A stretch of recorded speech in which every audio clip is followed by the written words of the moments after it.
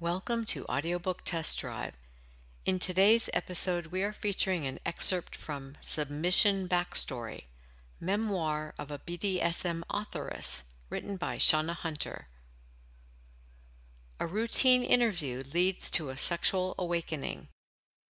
Immersing herself in work, worldly reporter Alyssa Kay travels to New York on the trail of a hot story.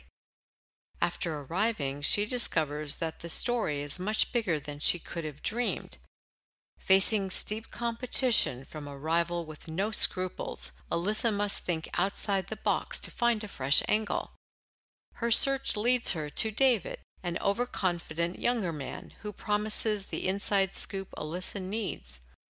All he asks in return is a little of her time. At first thinking she has the edge on her cute admirer, Alyssa soon learns that there is more to young David than meets the eye.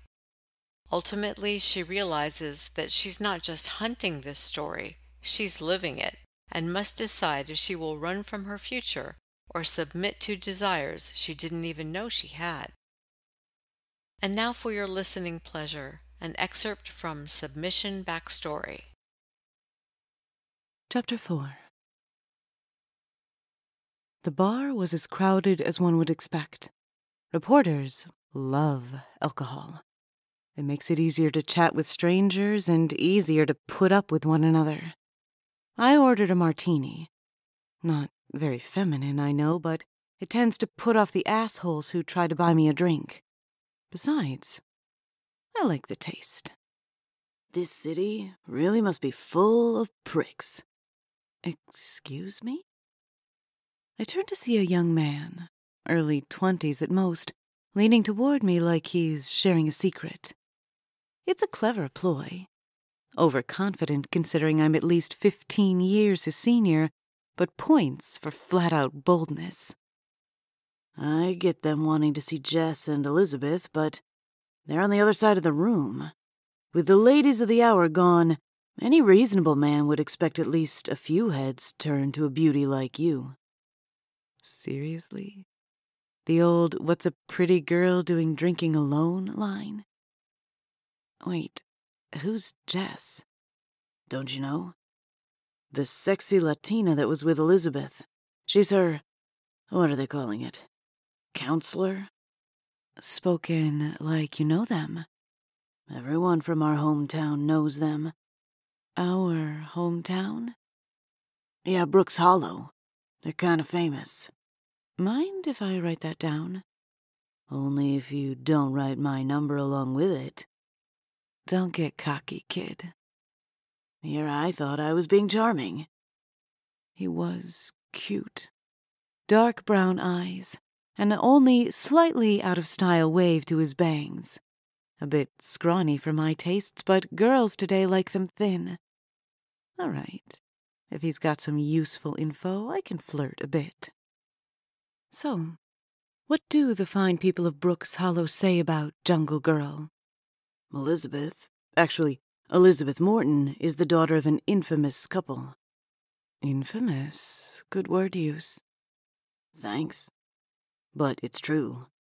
The Mortons were known for private parties and sexy exploits. Some say they were big into that bondage stuff. Oh, really? Maybe I should pass him off to one of the gossip columnists. They'd love this tall tale. So, what are you pitching? That they got their daughter involved? Nothing so sordid. Although they do say Elizabeth has a taste for the same. That rumor I've heard. Elizabeth and her 2 counselors, right? Erotic nights all alone in the mansion? Yeah. Everyone here has heard that story, but it's really just the tip of the iceberg. Oh, what are they sacrificing goats up there too? No, nothing like that. Come on, I thought a lifestyles writer would think to look beyond the individual. Oh, so you know my work. I guess you could call me a fan. Of lifestyle columns? Of redheads. Clumsy kid. Maybe I'll slip away now, I thought. I turned to see what excuse I could give, but All I saw was Jane over there working the room. The last thing I needed was another reminder of where our scorecard stands. So what is it exactly that a lifestyle writer should be looking at in this story? Well, it's simple, he says, as he leans forward, probably sniffing for perfume I'm not wearing. Why, with these erotic rumors buzzing around, is such a small town not busting down their door? Aren't they? Nope. In fact, the only question on people's minds at the moment is when will the parties start up again? You think Elizabeth and the counselors really are up to something? When you drive through town with two nearly naked women in your back seat, people notice. Wait, what? Their first day in town. They had clothes on, but they were torn and askew. Both girls looked like they'd been fucking the whole drive up. How did you see that? I was working the drive-through window. Yet you didn't say anything? In my town, what they did is positively tame. The whole town is in on it. Most of them. Been that way since the Morton house was in its heyday. That's why everyone wants to know if the parties will restart. A lot of people are expecting an invite. How can you know stories about parties 20 years ago are true? It's common knowledge in town. I've spent most of my professional life profiling small towns, and the one constant is that a juicy rumor spreads faster than a virus. There was no way to contain it. Still, tall tale though it may be, the tale-teller was pretty cute, and it had been so long since I'd been hit on. How exactly do you know? I gave my hair a little flip as I feigned interest. That's enough free info. If you want a proper interview, you'll have to take me somewhere more private. Ah, the impetuousness of youth. Still, it had been fun. Points for effort, kid, but I'm not going to sleep with you for some tall tale. I'm not asking you to sleep with me, Mrs. K. Just to join me in the lounge for a private interview.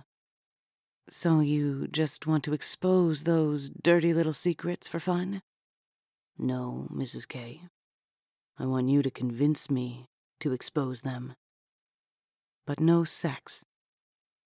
I said I'm not asking you to sleep with me.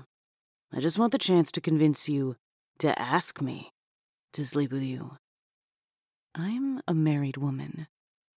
Then I suppose I'll be sitting in the lounge alone. He stood to leave, confident in his stride like he knows I'll follow. As if I'd fall for such a simple ploy. I can't say I hated the attention from a younger man. But I was not going to cheat just because this kid offered an interesting game. It was a game, wasn't it? How do I know that these parties were real? He stopped and glanced over his shoulder at me. Something about the look he gave me made my heart flutter. If I were just a little younger. I was conceived at one, Mrs. K. With that, he was gone. I finished my drink in one gulp. It was too ridiculous to consider. It was a ploy to hit on an older woman. It had to be. I spotted Jane on the arm of one of the guys from People. I wasn't going to even the score with her without taking risks.